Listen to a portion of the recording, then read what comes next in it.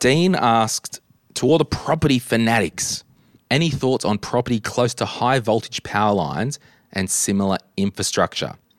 Are there any cons or does it not matter at all? Does it impact property value? It appears to potentially impact home insurance premiums. Your thoughts would be appreciated. So, John, what's your view on this? Because I've certainly got a view on this. Yeah, I don't think we'll get cancer from living under high voltage power lines. I don't think there's any proof to suggest that may be the case, which is some people's concern. From a property value point of view, there are definite issues. The first one is aesthetically.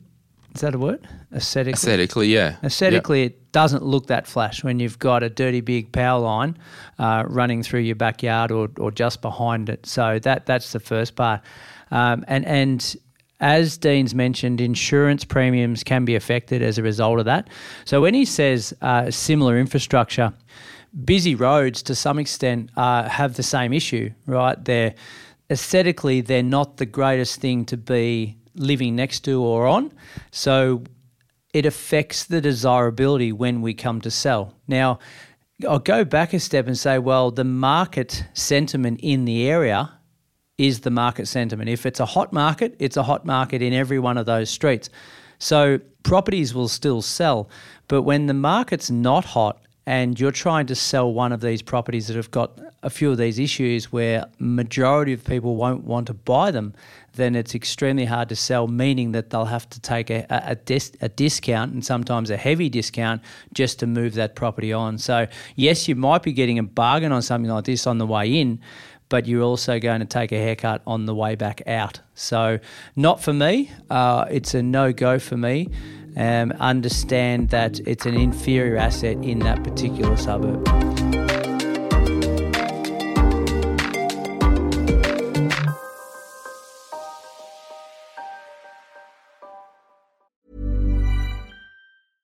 Ryan Reynolds here from Mint Mobile. With the price of just about everything going up during inflation, we thought we'd bring our prices down. So to help us, we brought in a reverse auctioneer, which is apparently a thing. Mint Mobile Unlimited Premium Wireless. How to get 30, 30, bit to get 30, bit to get 20, 20, 20, bit to get 20, 20, bit to get 15, 15, 15, 15, just $15 a month? Sold! Give it a try at mintmobile.com/switch. $45 up front for 3 months plus taxes and fees. Promo rate for new customers for limited time. Unlimited more than 40 gigabytes per month. Slows full terms at mintmobile.com.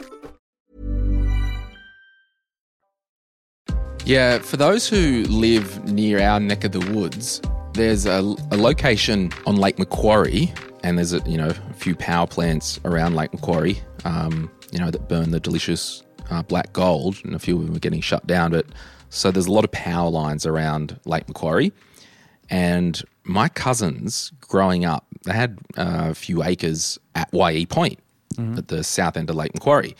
Lake Macquarie, ladies and gentlemen, it is the largest saltwater lake in the Southern Hemisphere. It's very lovely. I went boating on the weekend. Amongst the bull sharks? Pretty much. Oh, man, I've got the shark out. There's always sharks in Lake Macquarie. Yes. But anyway, that didn't deter the kids from having a swim. But so they had a couple of acres, and over their block, there were these power lines that cut up the side of the block. And when my uncle built the home, at the time, he wasn't allowed to make the house bigger because of the power lines. Now, I've since understood that has changed and you can build. And I remember, you go through Dural and Cherrybrook, northwest Sydney, there's friggin' power lines going almost over the top of houses. But always at their property, you go outside, you see these big-ass dirty power lines and you hear the electricity, 25/8. I'm like, no thanks. Anyway, they've sold it. It didn't impact on the sale price and all that stuff. But I'm like you, it's not for me. I actually went and had a look at a house over here around Newcastle in a town called Cohiba. And, it was a nice big block, but there's friggin' dirty big power lines going through the side of it. I'm like, nah, not doing it. And even if there's no data to say it gives you cancer, one, it's a freaking eye cancer to look at. Yeah. Two, if it sounds like electricity, that's weird.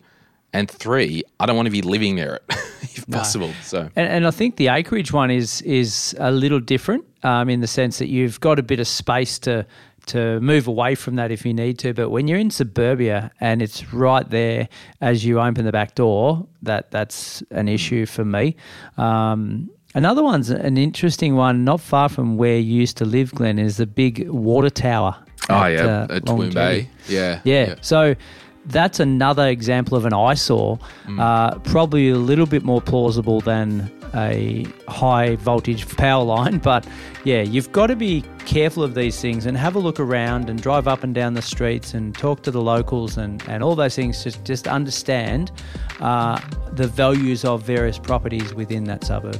Yeah, and that's right. And realistically, that big water tank, that's not doing nothing to the prices. It's not decreasing the prices around there. Just looks ugly. It just looks ugly.